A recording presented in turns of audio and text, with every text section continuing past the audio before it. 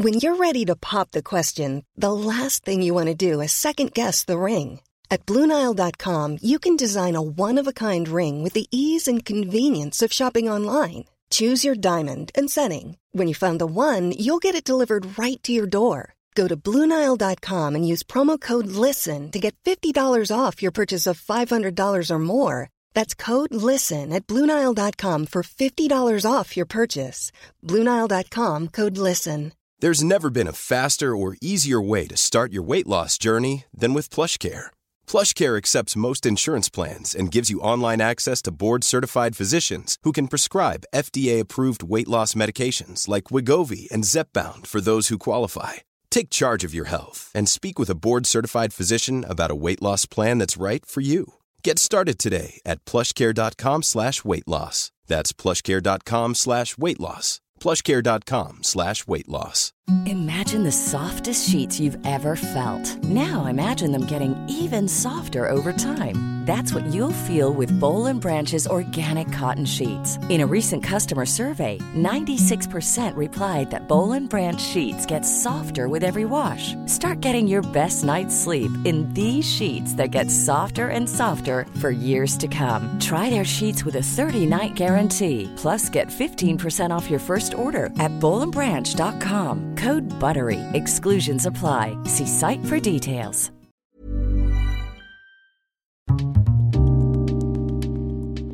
Det här programmet handlar om en noga utvald bok och ett samtal med dess författare. Välkommen till Lära från lärda. Den här veckan sitter jag med en bok i min hand som jag har läst som heter Klimatglädje. 8 utmaningar för ett hållbart liv. Mitt emot mig, Emilia Arvidsson, välkommen. Hallå. Vi kan, innan vi ska prata om det här spännande ämnet, så börjar vi med dig. Ja. Du får gärna berätta vem du är och vad du gör. Emilia heter jag och jag är frilansande konsult, ekonom i grunden. Jobbar med olika projekt där jag känner att jag behövs. Och just nu så brinner jag väldigt mycket för just klimatfrågan. Men jag har jobbat med allehanda saker. Jobbat som journalist inom hälsa, moderator, bygger online-utbildningar. Allt sånt som är roligt helt enkelt. Jaha, ja. Jag vet inte, du har väl en bakgrund just kring din blogg och lite din idé kring så hur den här växt fram? Ja, men precis. Alltså, det som har börjat vara det mest klimatsmarta jag har gjort, det var egentligen ett köpstopp som jag påbörjade 2016. Men då hade jag inte ett miljöintresse. Det bara kom i efterhand när jag recenserade mig själv att jag såg att, vänta nu, att jag inte shoppar har faktiskt en positiv effekt på vår miljö. Och var kom köpstoppet ifrån då? Köpstoppet var en utmaning som jag ville testa. Så jag började med år 1 då, 2016 och sen så fortsatte jag 17, 18, 19 och nu är jag inne på 20 då. 2020. Och vad innebar det från början? Från början så innebar det, jag hade ganska enkla regler. Det var att inga kläder och inga prylar. Och sen att jag tillät mig att fika och äta ute istället. Så att jag gjorde fortfarande av med pengar, men jag höll mig borta från kläder och saker och sånt. Och prylar, alltså det ingår liksom inte, det handlar inte om diskmedel. Nej, alltså, precis, alltså mer saker som man köper för att man känner att man vill ha. Men, vad ska man säga? Så elektronik, ja, jag höll mig undan liksom från, alltså min mobiltelefon, den senaste hade jag i 6 år. En sån här smartphone. Jag fick göra hjärt- och lungräddning på den mot slutet för att den var liksom så slutkörd. Så det handlade väldigt mycket om att inte använda mer resurser än vad som behövs. Och vad var det svåraste med det under det första året? Jag får nog säga ändå det här med hudvård. Det är så tråkigt, men jag tycker det är så spännande och roligt. Jag har alltid tyckt det. Men det var det svåraste. Men sen så insåg jag att det finns mycket där också som kanske inte är det bästa för vår hud. Utan det bästa är ju typ motion. Det är typ den bästa hudkuren. Motion är ju bäst för allt. Ja, men det är ju det. Alltså, du har ju haft Anders Hansen här som har pratat tidigare. Så att jag tror att vi har blivit så... Alltså vi går ju med i den här... hela karusellen av meddelanden och budskap om att du kan få ett bättre liv och en skönare, mjukare hud om du använder det här, men det är ju bara bullshit. Så att efter ett tag så började jag granska liksom mina egna behov så att säga. Vad är det man behöver? Och då insåg jag att det är inte så mycket man behöver. Så det kanske är det du så att säga kartlade då? Eller har blivit tydligare för dig? Det blir alltså med åren, med de här köpstoppen, så dels så blev jag lite mer medveten om vad är konsumtion för någonting. Sen skaffade jag mig också en community. Det vill säga vi är ett antal personer som gör det här tillsammans. Så på Facebook har jag en grupp på 3000 personer som på olika sätt är intresserade av köpstopp. Och communityt har stärkt mig väldigt mycket. Och det viktigaste är ju, vad är det man tackar ja till? När man slutar att shoppa och konsumera på ett ohållbart sätt så kanske man tackar ja till läsa böcker från biblioteket, nya naturupplevelser runt knuten. Alltså det finns massa saker som man kan göra med den tiden och pengarna man sparar. Ja, det är också intressant. Jag tänkte vi kan återkomma till tid, för det är ju faktiskt mer spännande vad man tänker på. Men hur gjorde du med din familj då? Har de också köpstopp eller? Min man har faktiskt börjat fråga mig när han vill köpa saker, så säger han, hörru du, är det här OK? Är det här okej? Så han vill gärna ha ett godkännande från mig. Men nej, han är inte med. Men han har nog påverkats ganska mycket av mig. Just i och med att jag pratar mycket om tid, pengar, resurser, att det någonstans landar hos honom också. Vi vill ju båda ha ett lugnare liv, och ett sätt kan ju vara att minska sin konsumtion för att också kunna arbeta mindre. Så att han är nog inspirerad snarare, inte att han känner sig tvingad så, men han tittar lite på mig, det gör han. Men sen så kommer det händer ju saker, att man behöver någonting. Efter 6 år tog min mobil, den dog ju. Och det var förra året faktiskt, 2019. Och då köpte jag en återtillverkad mobiltelefon. Och det är ju ingenting man tänker på normalt sett. När man tänker teknik så tänker man att det måste vara nytt så att jag ska få garanti, och det är inte bra att köpa begagnat. Men det kan inte vara mer fel faktiskt. För idag finns det företag som tar in elektronik från företag, från privatpersoner, ser till att de kommer ut igen. Då har de granskat dem, de har raderat, de har fixat till dem. Så att jag fick en supersnygg ny mobiltelefon, trots att den då faktiskt var återtillverkad. Men det här med shopping generellt i samhället, jag vet inte om du har någon siffra så, men jag kan själv uppleva ibland så många jag känner kanske så är inte så här, eller blir mindre och mindre shoppingbenägna, jag själv med. Samtidigt så ser man att köerna till Ullared bara växer. Så att jag tror någonstans kanske man blir lite förblindad då, bara för att ens egna omgivning går ner. Så vet du några siffror på just så här, hur ser shoppingen ut i stort? Alltså konsumtionsrelaterade utsläpp är ju någonstans på en genomsnittssvensk ligger på 10 ton koldioxidutsläpp per år och person. Vi borde egentligen ligga runt 1 ton om ett par år.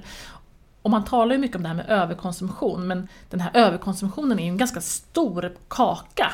Alltså det är inte så att vi bara shoppar lite för mycket, utan det är ganska mycket som vi shoppar för mycket. Vad innebär överkonsumtion? Ja, vad innebär det? Den där frågan tycker jag vi kan ställa oss och kanske också ställa våra lyssnare, för att det finns ingen direkt definition. Vi vet bara att vi pratar om överkonsumtion, men jag skulle också vilja veta, är det de där 9 tonnen då som är för mycket? Eller är det någonting annat? Jag tycker det blir lite luddigt när man säger överkonsumtion, för det är väldigt mycket som är just det. Och det behöver liksom gemene man också vara medveten om, att vi är långt över de planetära gränserna. Vi måste backa lite. Men kan man, finns det någon som räknar på liksom, vad är det antal saker, eller vad är det man köper? Eller för det, jag menar, skulle man jämföra folk som bor i det här huset, alla köper sig helt olika saker. Ja, jo, såklart är det ju så att all konsumtion är inte dålig. Skulle jag gå på stan nu och gå in på Myrorna eller på Stadsmissionen och köpa en tröja för att jag behöver det, då har de utsläppen redan liksom gjorts, och jag tar över så att säga och använder de här sakerna. Så att vi använder saker som redan producerats är ju bra, men mycket är ju nyproducerat, och det är där vi behöver dra åt öronen lite grann. Därför just elektronik. 4 miljoner mobiltelefoner nya säljs varje år i Sverige. 4 miljoner, på 10 år är det 40 miljoner. Vart tar de vägen någonstans? Och resursanvändning och så vidare. Elektronikavfall är en av de största klimatbovarna idag. I den här boken så du tar ju upp 8 stycken, vad kallar du det för? Utmaningar. Utmaningar kanske. Varav då köpfritt är ju en. Köpfritt är en, ja, precis. Lite grunden till. Men som du sa där, det där med tid är ju intressant. Du kanske kan säga något mer om det där med, för det man, som du beskriver lite i boken också, vad gör man istället? För det är ganska många som på olika sätt, och det handlar väl kanske inte bara om att jag åker till en galleria och shoppar, utan det är med att man liksom lägger tid på eller vilken shop, kan du förklara det med tiden lite mer? Alltså, jag resonerar med tiden att det är egentligen den produkt eller den tjänst som alla dreglar över. Vi skulle vilja ha mer av den. Liksom. Det alla är så coolt och häftigt och tidsenligt, och liksom, man får verkligen, man går igång. Den här produkten vill jag köpa, eller hur? Ja. Det är ju ingen som känner att man har för mycket tid. Men då tycker jag generellt sett att det finns en lösning. Det finns flera lösningar på det. Vi behöver köpa loss tid. Och genom att jag har haft köpstopp så har jag kunnat då spara en del pengar. Och när jag behöver vara ledig eller få ut tid, då cashar jag ut lite tid. Och det betalar jag med den här bufferten. För ur den så kan jag betala hyra, mat och sådana nödvändiga saker. Så att jag tänker att det faktiskt finns en möjlighet att köpa tid med sina egna resurser. Och då kan man lägga det på andra saker. Alltså tiden kan vara din. Det är inte någon annans tid, utan den är din. Det är inte en arbetsgivares tid eller att du ska vara någonstans, utan du kan själv välja lite mer. Förstår du hur jag menar? Nej, men jag tänker just bara kopplat till konsumtion och shopping och så. Ja. Har du några exempel bara mer? Ja, alltså ett sätt skulle ju kunna vara att när man går in i en affär och ser någonting hänga där på galgen, låt oss säga att det är kläder, och eftersom det är ganska vanligt att folk köper en del kläder, då kan man ju tänka att den där galgen också representerar en viss mängd tid. Låt oss säga att prylen eller kläderna kostar 600 kronor. Då ska du tjäna kanske ungefär 1200 kronor för att efter skatt kunna få de där 600. Eller ja, ungefär. Det beror på om man är egen eller inte. Så då ska du välja då. Ska du köpa tid eller ska du köpa kläder? Och då måste man göra det där valet. Köper du tröjan, då behöver du ju också lägga en insats i arbete för att kunna köpa den, eller hur? Det har du gjort tidigare då. Så att det är så jag resonerar, att antingen väljer du tröjan eller så väljer du tiden. Är det svårt att förstå? Nej, jag bara tänker också att man kanske kopplat, det är väl också ganska kopplat, tycker jag i alla fall, till vad tycker man är viktigt. Ja. Vad är viktigt i mitt liv? Vad är viktigt för mig under det här kommande året och sådär? Vad vill jag göra? Jo, men då, det kommer väl ner lite grann till det kanske, att du säger att man tycker det är viktigt att vara med vänner eller hålla på och sporta eller läsa böcker eller vad man nu. Och någonstans så börjar man där och prioritera det då. Exakt, du är inne precis på rätt spår här. När jag pratar om köpstopp så i gruppen då på Facebook, så har inte vi ett jättestort fokus på det här stoppet, det här som vi tackar nej till, utan folk ser det snarare som en resa i vem är jag när jag inte shoppar? Vem är jag som en person? Vad tycker jag om? Vad drivs jag av? Vad vill jag? Och det är fantastiskt faktiskt att få ta del av den typen av historier, att någon upptäcker någonting om sig själv för att man har dragit undan på någonting annat. Vi har 24 timmar om dygnet. Frågan är vad vi ska lägga de 24 timmarna på. Och som jag sa, jag tror att de flesta kan skriva under på att fanns det en produkt eller tjänst som var tid, då skulle alla köpa den. Och vad man ska ha klart för sig här också, det är ju att det här att vi lever i en konsumtionskultur brukar det kallas. Jag har ett annat avsnitt just där vi spelar in bara om det.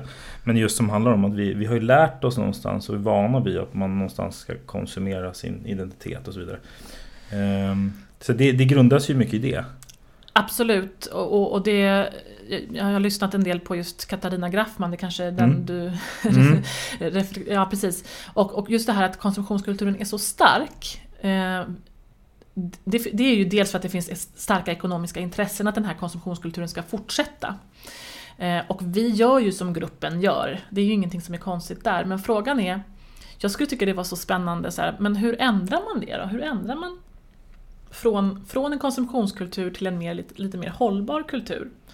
Jag tror att ett sätt kan vara att man organiserar sig, alltså att man hittar människor som är nyfikna på liknande saker, på att lämna ekorrhjulet eller att göra någonting nytt.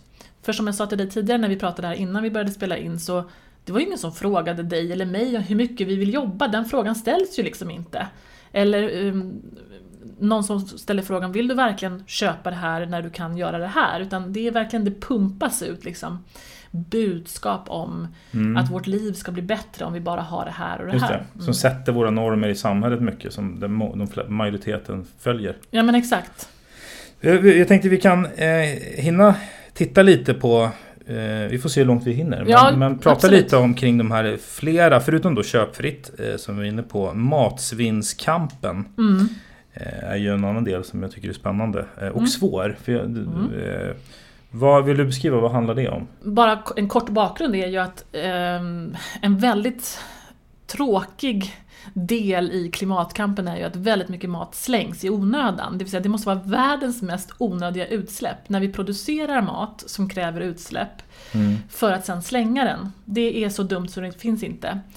Och i Sverige, vi ligger väl någonstans på någon slags genomsnitt per familj om man räknar, så är det någonstans 6 000 kronor per familj och år där det slängs.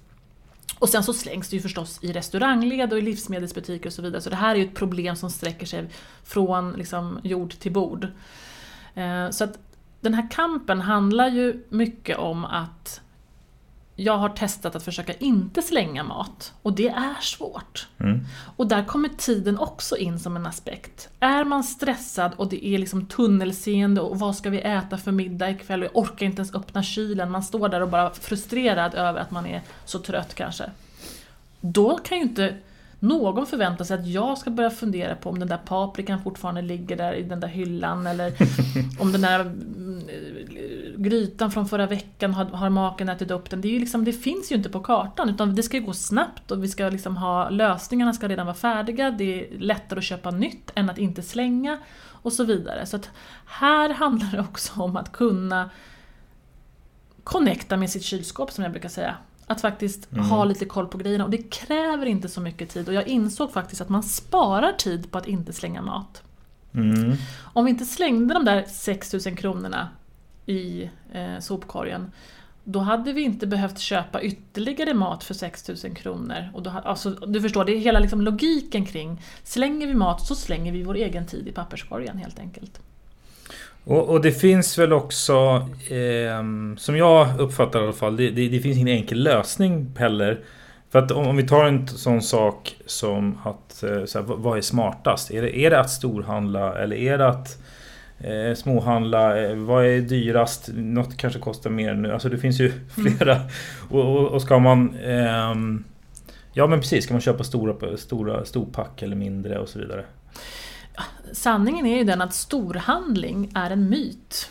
Alltså det är ingenting som är bra med det egentligen. Förutom att du kanske känner att du har liksom gjort en bra insats för familjen. Du har laddat hela bilen full med liksom matvaror och toalettpapper för ett år.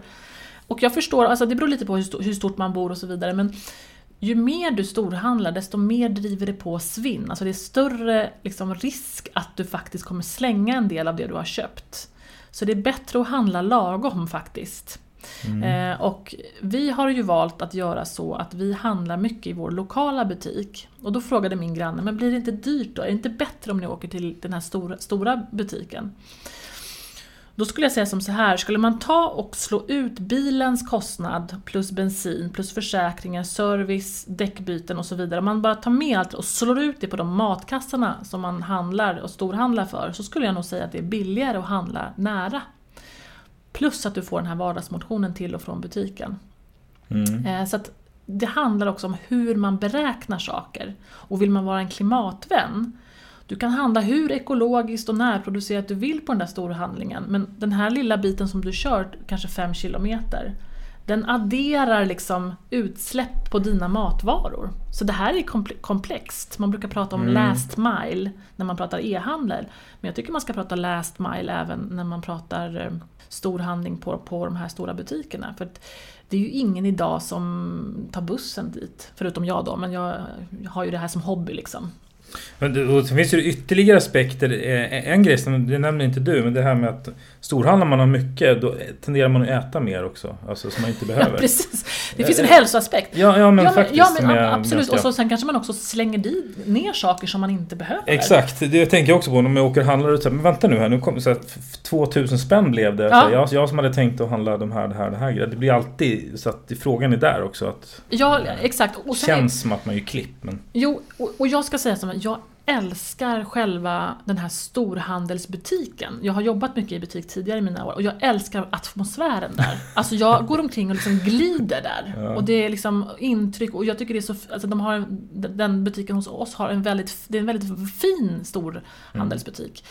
Men och jag åker dit ibland med bussen och liksom handlar, men då handlar jag också lagom. Men jag kan fortfarande ta del av den här atmosfären av att här kan man göra många bra klipp. Men jag försöker hålla det lite lagom. Plus att om jag ska släppa hem det här så kan jag ju faktiskt inte handla hur mycket som helst. För det blir tungt. Det var någon gång jag handlade väldigt mycket för att jag ville bevisa att det går att åka med buss och Dramaten. Men det slutade med att jag ringde min man och sa du får plocka upp mig här. Du får komma och hjälpa mig att bära här för jag har handlat för mycket. Men jag tror generellt sett att vi ska vara försiktiga med att storhandla. Alltså verkligen. Vad har du för rekommendationer? Hur ska man tänka kring matsvinn? Jag har en mening som jag vill att folk tar med sig. Och det är att du ska inte ställa dig frågan vad ska vi äta för middag ikväll? Utan du ska ställa dig frågan vad behöver ätas upp? Bara det skiftet gör att du går in med en inställning. Okej, vad är det som behöver ätas upp? Okej, vi har 3 olika rätter här. Då får maken äta rätt 1, jag äter rätt 2 och lilleman får rätt 3. Och så har vi ätit ganska många gånger per vecka. Så vi äter inte samma sak utan vi äter det som behöver ätas upp. Det är mitt absolut viktigaste tips. Istället för, och då blir det också att man använder upp så att säga. För det... Istället för att laga nytt så tar man det som redan är tillagat eller så. Sen måste man ju ibland laga nytt.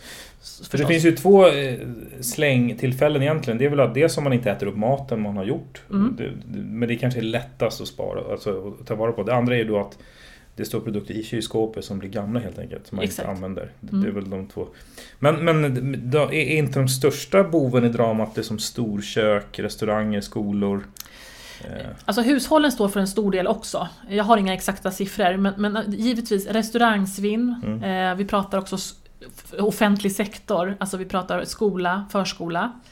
Där är också jättemycket som slängs. Men där blir de också duktigare på att hitta metoder för att liksom, till exempel lära barn att inte ta för mycket mat. Och också att de tog bort på någon skola, tror jag de tog bort liksom, man kunde inte slänga maten, då var man tvungen att äta upp. Det är kanske lite radikalt, men samtidigt så tänker jag så att det här med nudging liksom, att man visar vägen på det, att okej, tog man för mycket en gång och det inte fanns någonstans att slänga, då tar man mindre nästa gång så att säga. Och sen kommer innovationer med att restauranger som säljer billigt när det är kort datum och så vidare. Titta bara på Karma-appen. Jag har det är ju jättemånga som använder den där man dels blir en miljövän för du hjälper till. Berätta vad den gör. Ja, förlåt. Ja, Karma. Det är en app som alla kan ladda ner till sin mobiltelefon där de gör samarbeten med olika restauranger och kaféer och även butiker där man kan gå in och så kan man se att min butik här, de säljer någonting med kort datum för halva priset. Och då gör jag både min plånbok en tjänst och så får jag någonting som jag kan äta ganska direkt. Och då blir jag samtidigt en miljövän. Och det här är ju superpopulärt. Och jag är superglad att det finns. För det är så enkelt just att det är en app. Så går man bara och hämtar. Man betalar via appen och så går man och hämtar det här. Det börjar komma mer och mer den typen av tjänster som är spännande.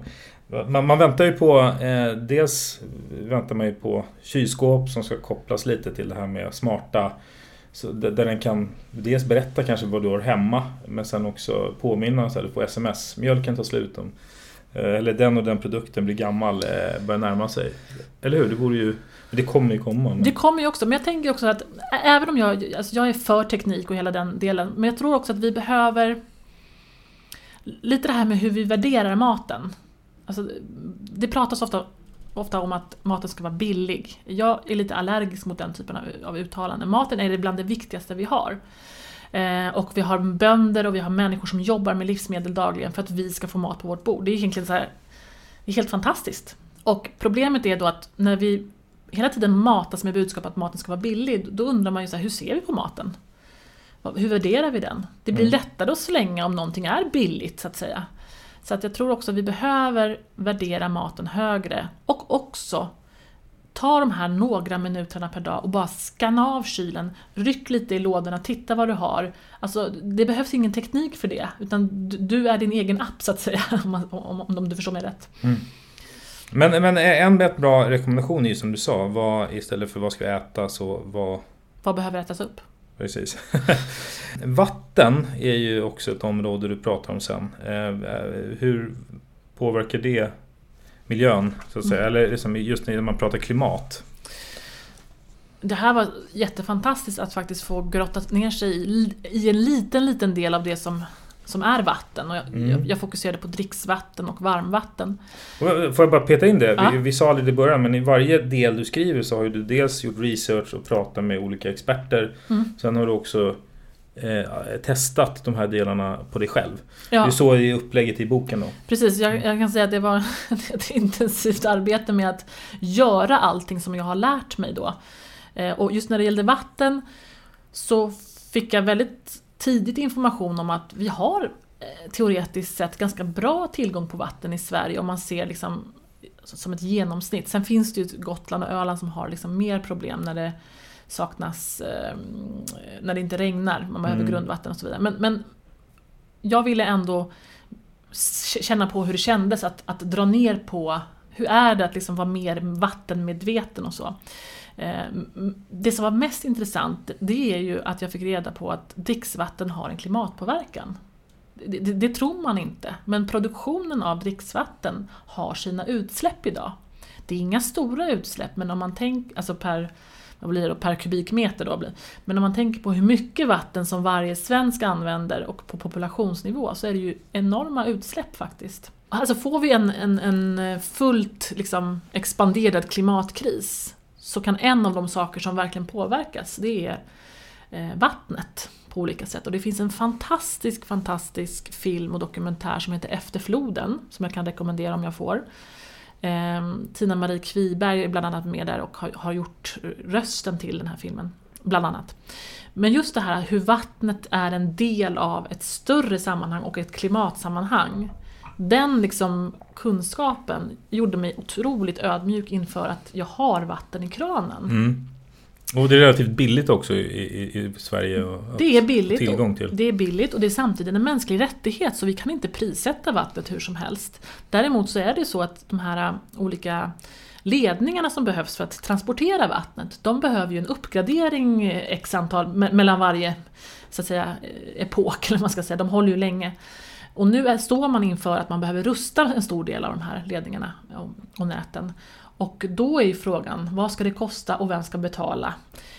Men jag hoppas att fler liksom också gärna vill betala för vatten, och att det är en del av ens, vad ska man säga, att det är en naturlig del av ens konsumtion helt enkelt. Att man inte ser det som en kostnad utan snarare som någonting väldigt viktigt. Men hur ska man tänka då om man vill vara hållbar? Så här är det, jag testade ju att dra ner på vattnet, och det behöver ju inte vara någonting dåligt att göra det. Men vi behöver i Sverige inte tänka på det sättet. Det är klart att vi inte ska slösa på vatten i onödan. Men att liksom tro att vi ska bli av med vattnet i den här närmsta tiden, det har jag svårt att se. Men över tid, på sikt, så skulle jag följa vattenfrågan och vara medveten om att skulle klimatförändringarna verkligen komma med full kraft, så kan det bli så kan vattenfrågan bli en riskfråga helt enkelt. Det finns en hel, det här med det kallas för brunifiering av vatten, att det blir svårare att rena vattnet till exempel, att det blir dyrare att rena vatten. Vi kanske kommer fortfarande ha vatten, men det kanske blir så att om en 50-100 år så kommer man faktiskt få snåla på vattnet för att det blir dyrt att rena det. Idag är det alltså bor man i Stockholmsområdet till exempel, vi har Mälaren som vattentäkt. Det är ju fantastiskt, alltså den ger oss det vi behöver, och vi behöver inte känna någon oro idag. Men vad händer om 50-100 år? Precis. How would you like to look 5 years younger? In a clinical study, people that had volume added with Juvederm Voluma XC in the cheeks perceived themselves as looking 5 years younger at 6 months after treatment. Look younger, feel like you. Add volume for lift and contour in the cheeks with Juvederm Voluma XC. Reverse signs of aging by adding volume to smooth laugh lines with Juvederm Volure XC. For important safety information and to find a licensed specialist, visit Juvederm.com. That's JUVEDERM.com. Not for people with severe allergic reactions, allergies to lidocaine, or the proteins used in Juvederm. Common side effects include injection site redness, swelling, pain, tenderness, firmness, lumps, bumps, bruising, discoloration, or itching. There's a risk of unintentional injection into a blood vessel, which can cause vision abnormalities, blindness, stroke, temporary scabs, or scarring. Talk to a licensed specialist to find out if it's right for you. There's never been a faster or easier way to start your weight loss journey than with PlushCare. PlushCare accepts most insurance plans and gives you online access to board-certified physicians who can prescribe FDA-approved weight loss medications like Wegovy and Zepbound for those who qualify. Take charge of your health and speak with a board-certified physician about a weight loss plan that's right for you. Get started today at plushcare.com/weightloss. That's plushcare.com/weightloss. plushcare.com/weightloss. Burrow is a furniture company known for timeless design and thoughtful construction and free shipping, and that extends to their outdoor collection.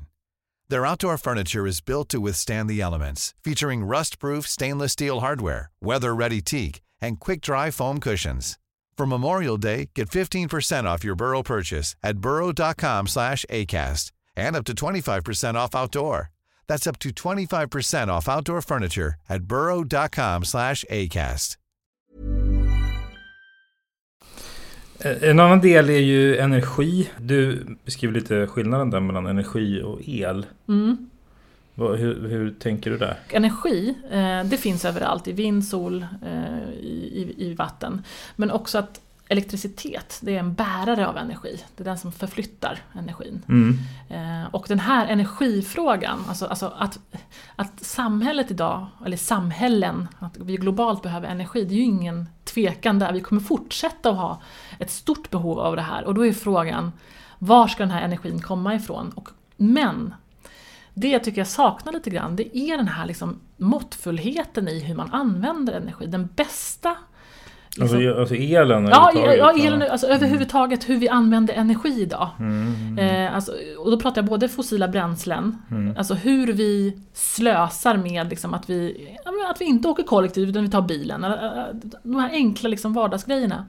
Men också hemma, liksom, hur vi använder elen.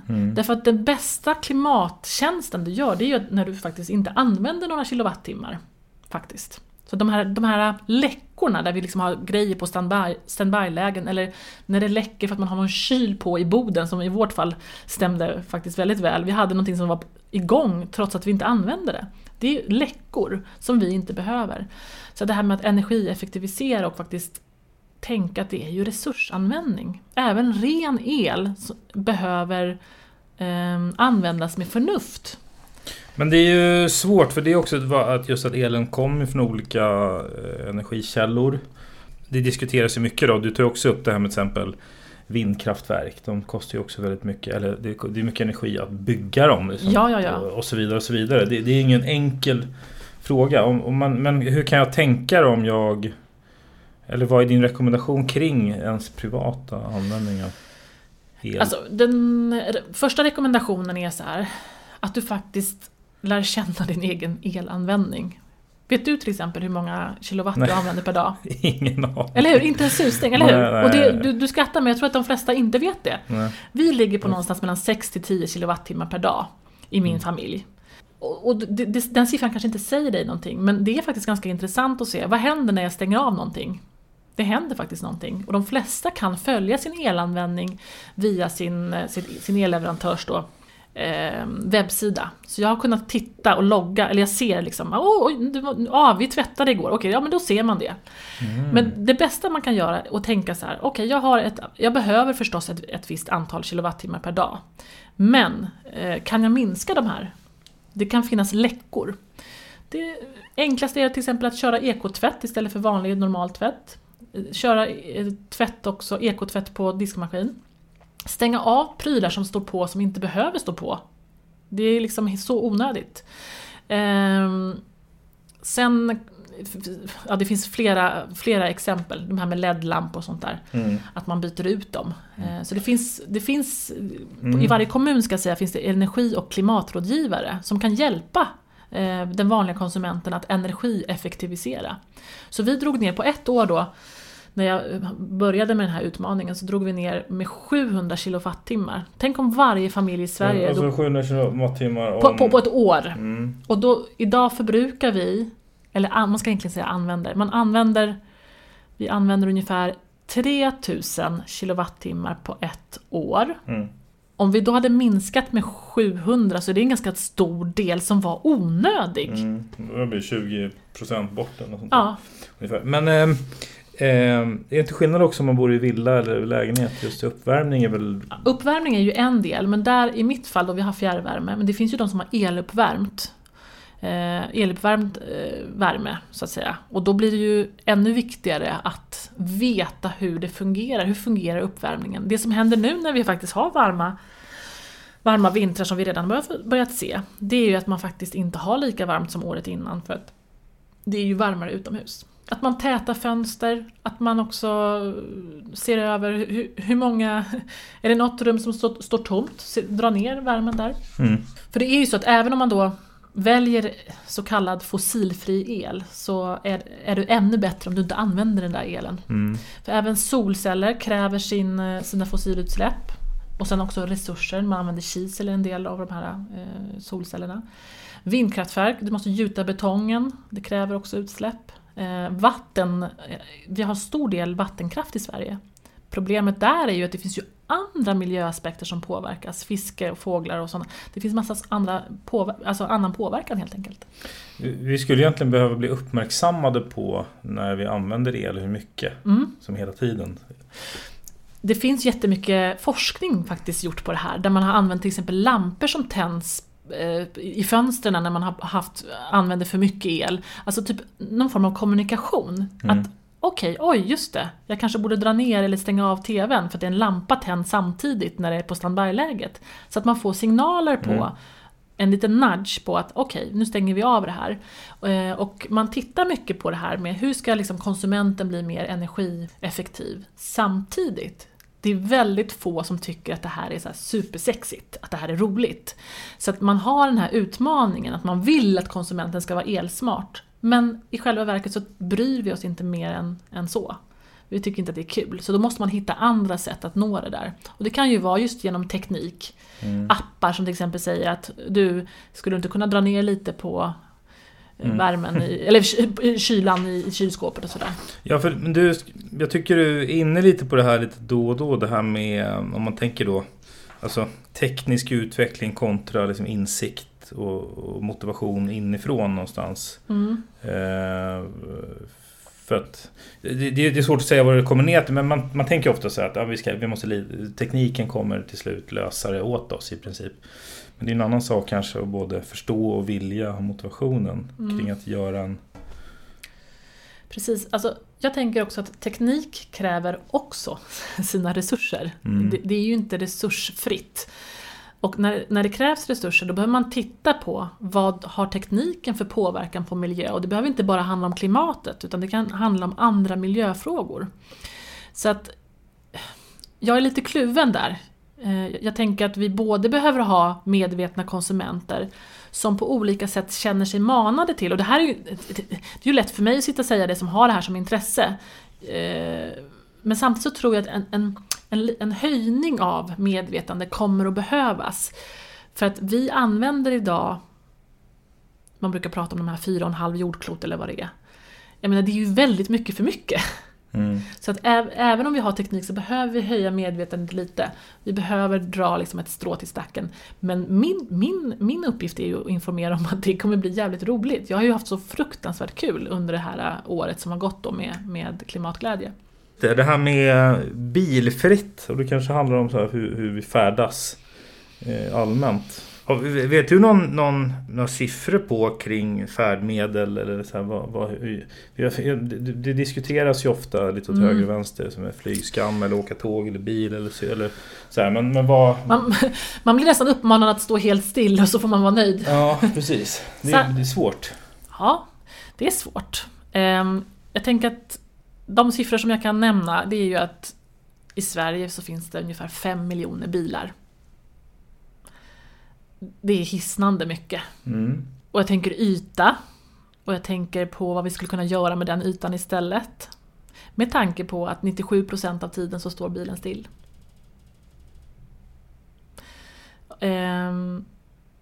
Sen finns det också en annan del av det här. Alltså det kommer, jag tror att det kommer komma en bilskam. Jag tror inte generellt på skam. Då skulle jag kanske nämnt att boken heter ju då Klimatglädje, och klimatskam skulle ju ingen vill köpa den boken. Så att jag tror att vi behöver kunna transportera oss i framtiden också. Det är inga konstigheter där. Men det är hur vi gör det.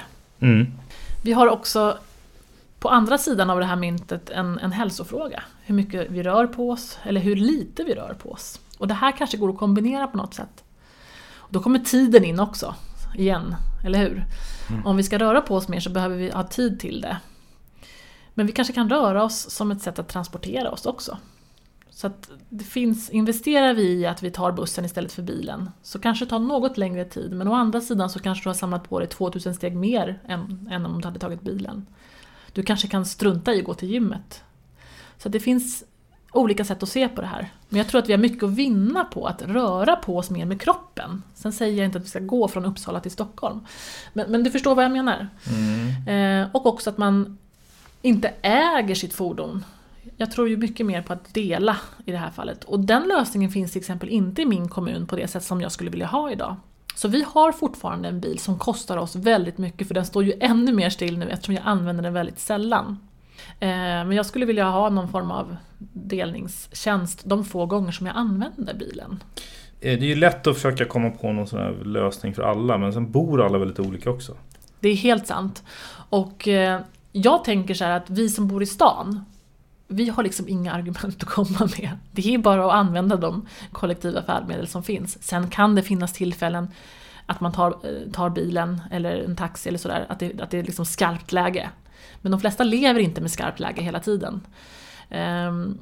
Jag tänker att vi i stan behöver ge en slags klimatpott. Våra kilometer borde vi ge till de som bor på landsbygden. Där de faktiskt behöver det på riktigt. Har du någon vad är din rekommendation kring det då? Alltså är det just bil eller färdmedel överlag? Jag tror att det är viktigt att veta, och jag tror de flesta vet det, att varje kilometer som man åker med en bil så är det ungefär 200 gram koldioxidutsläpp rakt upp i atmosfären. Så att jag tror att man ska välja sina resor med omsorg.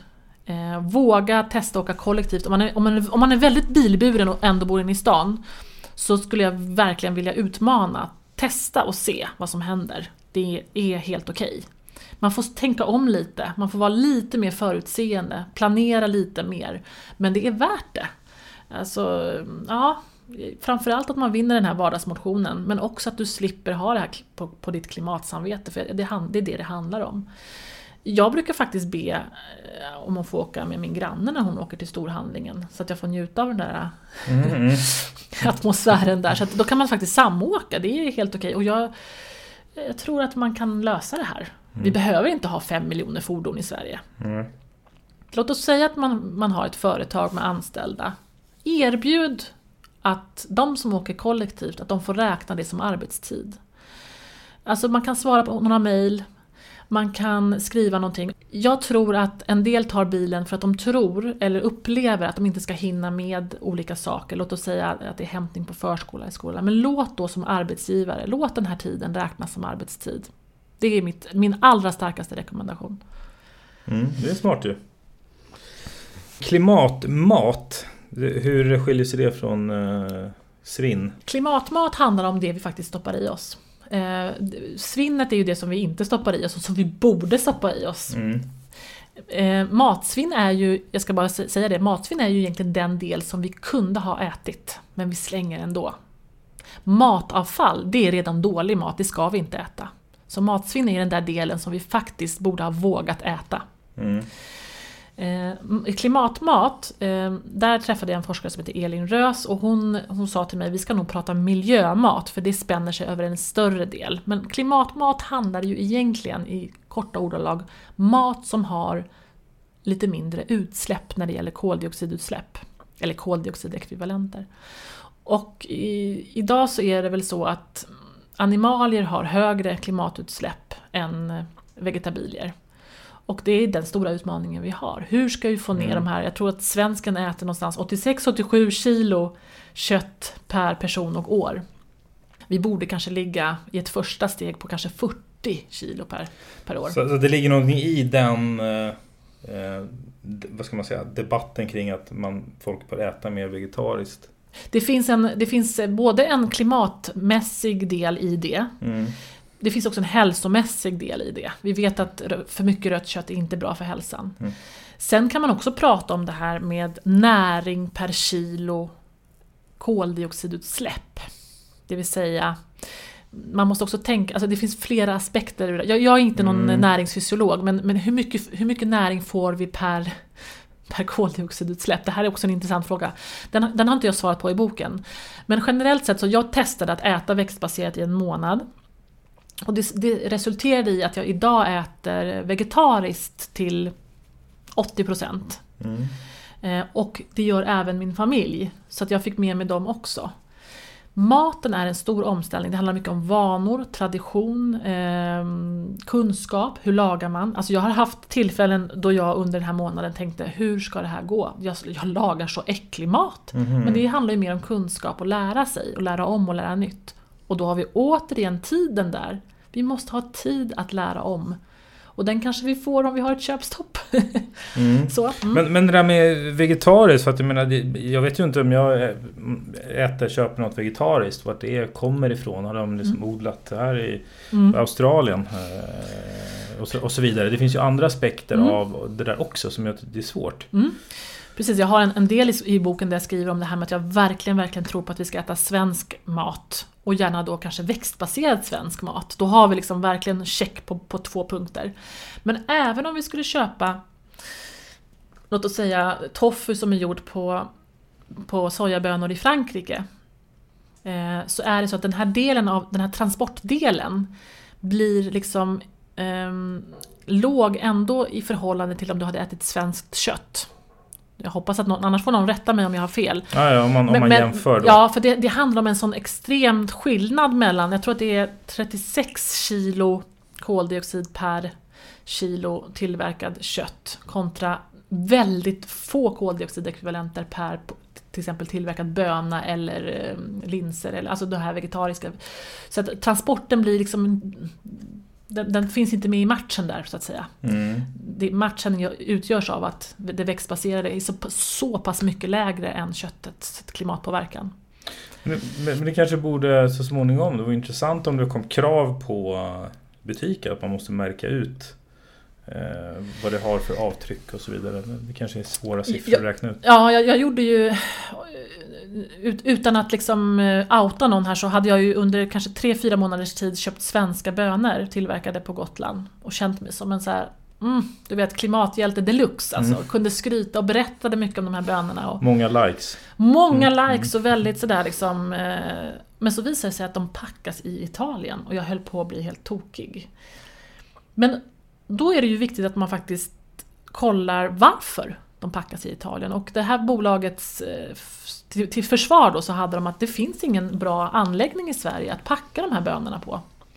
Så de efterfrågar den typen av lösning också. Och då tänker jag så här finns det ju en jättestor möjlighet för någon att starta ett sånt bolag, att vi packar bönorna så nära vi kan. För jag menar, det känns ju jättekonstigt att man odlar dem på Öland och Gotland och så skickar man dem till Italien för att skicka tillbaka dem till Sverige.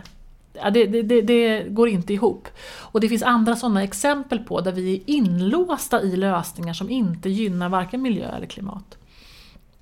Just det. Så vad Vad är egentligen rekommendationen? För det finns ju många parametrar. Det är ganska komplicerat. Det här är jag tycker maten är en av de svåraste av flera. Alltså det handlar om beteende, det handlar om så. Men jag skulle säga så här. Säsong, närodlat, vegetariskt, växtbaserat. Kött, se det som en lyxvara. Och köp alltid svenskt kött förstås. Men också, och det handlar om mängder, hur mycket vi äter av någonting. Och också vara redo att betala för den här köttbiten eller den här fisken som är kanske då mer hållbart producerat. Det är väl, om jag ska ge någon rekommendation. Sen är det här väldigt, maten är så personlig. Men läs på. Det är liksom... börja intressera sig lite för vad man stoppar i sig. Maten är ju bland det härligaste och viktigaste vi har. Sen kapitlet heter kollektivt, men det handlar lite mycket om boyta bland annat. Liksom. Och här träffade jag en forskare som heter Pernilla Hagbert som är forskare på KTH och hon tittar på det här med hållbart boende. Vad är det för någonting? Och då fick jag information om att hur stort jag bor, det avgör också en del av min klimatpåverkan, för att yta behöver ju värmas upp. Det här var någonting som jag inte hade kopplat samman tidigare. Jag hade inte funderat i de termerna liksom. Så jag testade att bo i kollektiv i 2-3 dagar ungefär på en yta. Då hade jag kanske 17 kvadrat eller något sånt där. Som ett eget rum eller? Nej, då är det så att jag fick en väldigt liten yta som jag sov på, men den delade ytan gjorde att jag sammanlagt fick 17 kvadrat. Jag tror att hela boendet var på 250 kvadrat. Men då är det flera som bor där. Så man delar ju liksom både uppvärmning och yta, alltså resurser. Så att det var väldigt intressant. Sen är jag en person som kräver ganska mycket ensamhet och den typen av liksom, det är andra värden som jag värdesätter. Men eftersom jag bara var där 2-3 dagar så kan jag ju varmt rekommendera det. Men jag vet inte hur det blir på sikt liksom, om jag skulle bo där längre. Och vad händer om det blir konflikter och sådana typer av frågor? Men det finns ju, ja men precis, för att det är ju ett intressant område det där med yta. Hur stort man bor. Ja. Och det kan man väl också koppla till, jag menar om säg att du skulle bo själv på 200 kvadrat. Troligtvis så köper du kanske mer prylar för att fylla ut, möblera. Och det är inte bara uppvärmning, det blir ju andra saker också. Exakt. Alltså folk som bor stort har ju mer, det är bara som, tänk när du hjälper någon att flytta som bor till villa. Det är ju bedrövligt. Det är bedrövligt. För att man samlar på sig grejer. Exakt, och här också så i ett kollektiv så kan du dela med andra också. Kläder, träningsutrustning, alla behöver inte ha egna grejer. Så just det här delandet kommer till sin rätt där. Och samma sak, jag menar, även om Pernilla Hagbert då sa ju det, att även om jag då bor i parhus som jag bor nu i, så finns det ju en potential att leva mer klimatsmart. Till exempel så skulle jag ju kunna dela en massa saker med mina grannar. Hon kräver ju inte att alla ska bo i kollektiv och säga att det här är det som är mest hållbart, utan vi måste ju vara hållbara i det som redan är befintligt skick så att säga. Befintliga hus och sådana saker. Om vi river det där huset, det är ju inte heller bra. Då går de resurserna liksom åt fanders, som man säger så. Så att hon gav också olika scenarier som jag också skriver om i boken. Att en person kanske bor väldigt smått. Och då blir det hållbara boendet. En kanske delar väldigt mycket med andra. Yta och så vidare. Och så kanske, jag tror att det finns ett område till, nu har jag inte det på minnet, men det finns olika scenarier för hur ett boende kan bli mer hållbart. Och det handlar också om, vad gör vi på den där ytan? Om vi till exempel är mycket hemma och inte flyger till Thailand, då är ju det faktiskt det hållbara beteendet. Vi kan säga att vi bor i en grön stadsdel med massa finesser, tekniska finesser. Men den hållbarheten käkas ju upp av ifall alla de här människorna som bor där flyger iväg på utlandssemestrar eller weekend till Barcelona. Så vi behöver faktiskt titta på det här boendet. Vad är det vi gör? Det är inte bara ytan och väggarna, utan det är vad människor gör där inne som är det intressanta. Också vill man landa i alltid att det finns flera aspekter och ganska komplext. Jag kan säga att det var rätt snårigt ett tag där man går liksom runt i cirklar och tänker, men vad vill ni att jag ska göra då? Om jag vill vara en klimatvän, vad är det jag ska göra? Ja, svaret kanske inte är så enkelt som att säga att du bara ska göra de här sakerna. Och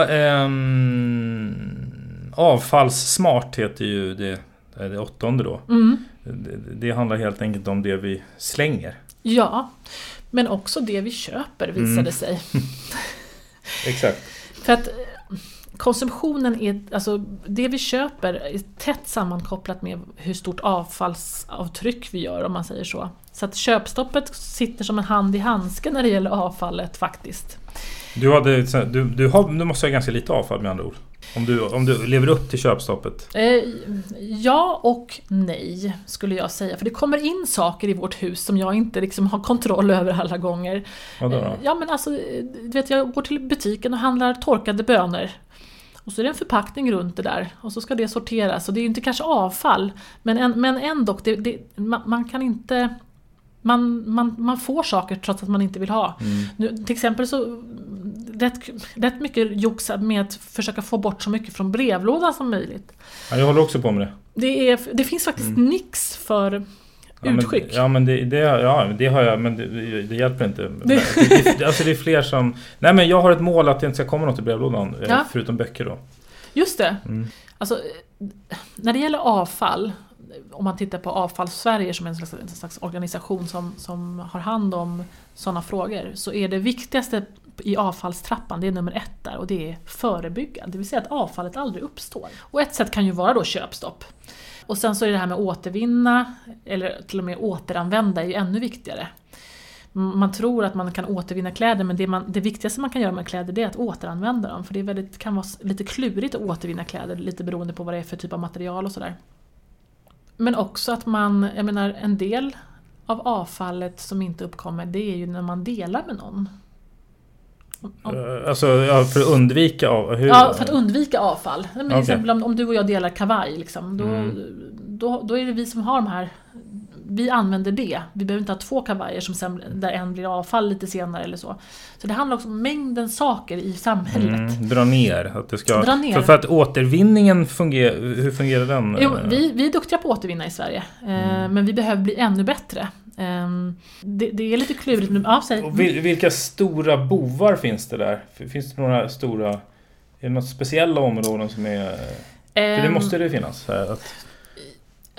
Alltså... Ja, elektronik. Alltså vitvaror och elektronik, små. Tänk dig själv, så, vad gjorde du med din senaste mobiltelefon innan du har ju en mobil förmodligen ännu. Den som du hade innan då, vad hamnade den? Jag har faktiskt en kvar.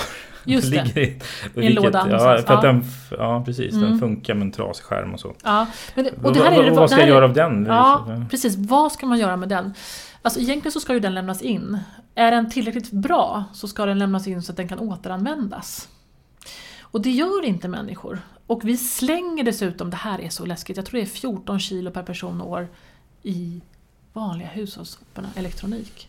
Och det är inte bra, det ska inte hamna där. Så återvinningen måste också förbättras? Eller återvinningen och återanvändningen. Ja, precis. De här företagen som faktiskt tar hand om mobiltelefoner, datorer och sådana saker och sedan säljer det vidare. Där det kan användas igen. Så elektronik är en sån. Textilier. Vi slänger alltså i hushållssoporna kläder. Jag tror det är 7-8 kilo per person och år. Som bränns istället för att återanvändas. Eller i värsta fall då, eller det är väl halvbra i alla fall att det återvinns. Även om de metoderna, jag tror det är 1% som bara återvinns. Det är svårt att återvinna. Men vi ska absolut inte bränna kläder. Det är de här 2, elektronikavfall och textilavfall. Och sen kommunikationsfråga, kunskapsfråga. Precis, vad ska göra istället? De ska ju nu införa att man ska kunna lämna in kläder på ett bättre sätt. Så att det är någonting, ungefär som det här med att man lämnar plast och kartong och sådana saker, så ska det bli för kläder. Alltså mer som ett producentansvar. Det vill säga att H&M, Kappahl, alla de här, Lindex, alla de här ska ta ansvar för sina kläder som de har sålt. Bra. Det är ju mycket i boken och vi har hunnit skrapa lite. Sådär. Det står ju mer om respektive om allting i boken som vi inte har hunnit. Jag tycker att vi har hunnit en del. Jag brukar alltid fråga gästen om man har några liksom, slutgiltig rekommendation till den som lyssnar. Jag tycker att man ska ta till sig klimatfrågan. Jag kan förstå att man håller för öronen och tycker att det är för mycket ibland. Men jag skulle verkligen göra det att ta till dig klimatfrågan och hitta någonting som du tycker är så här superspännande. Och så grottar du ner dig i det Och sen så organiserar du dig på din arbetsplats och hemma och gör en share, alltså en del av klimatarbetet även på individnivå. För vi måste få med alla. Jag tycker faktiskt att man kan säga att individen också har ett ansvar. Även om många pratar om styrmedel och sådär. Så tycker jag att det vore så härligt om vi faktiskt kunde göra det liksom all together. Om man lyssnar på det här och vill komma i kontakt med dig, ställa någon fråga. Då finns jag på Instagram @enemilia.se. Jag finns också på nätet enemilia.se och på LinkedIn får ni jättegärna lägga till mig med Emilia Arvidsson. Härligt. Tusen tack för att jag fick komma. Ja, precis, jag skulle säga det. Tack för att du var med. Tack så hemskt mycket.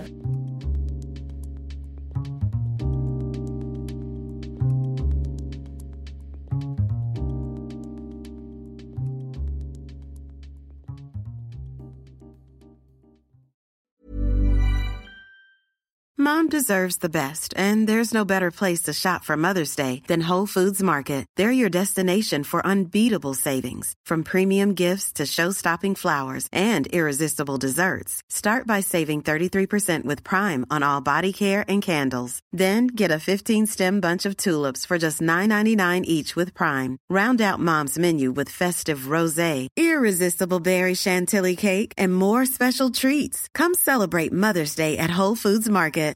Imagine the softest sheets you've ever felt. Now imagine them getting even softer over time. That's what you'll feel with Boll & Branch's organic cotton sheets. In a recent customer survey, 96% replied that Boll & Branch sheets get softer with every wash. Start getting your best night's sleep in these sheets that get softer and softer for years to come. Try their sheets with a 30-night guarantee. Plus, get 15% off your first order at bollandbranch.com. Code BUTTERY. Exclusions apply. See site for details.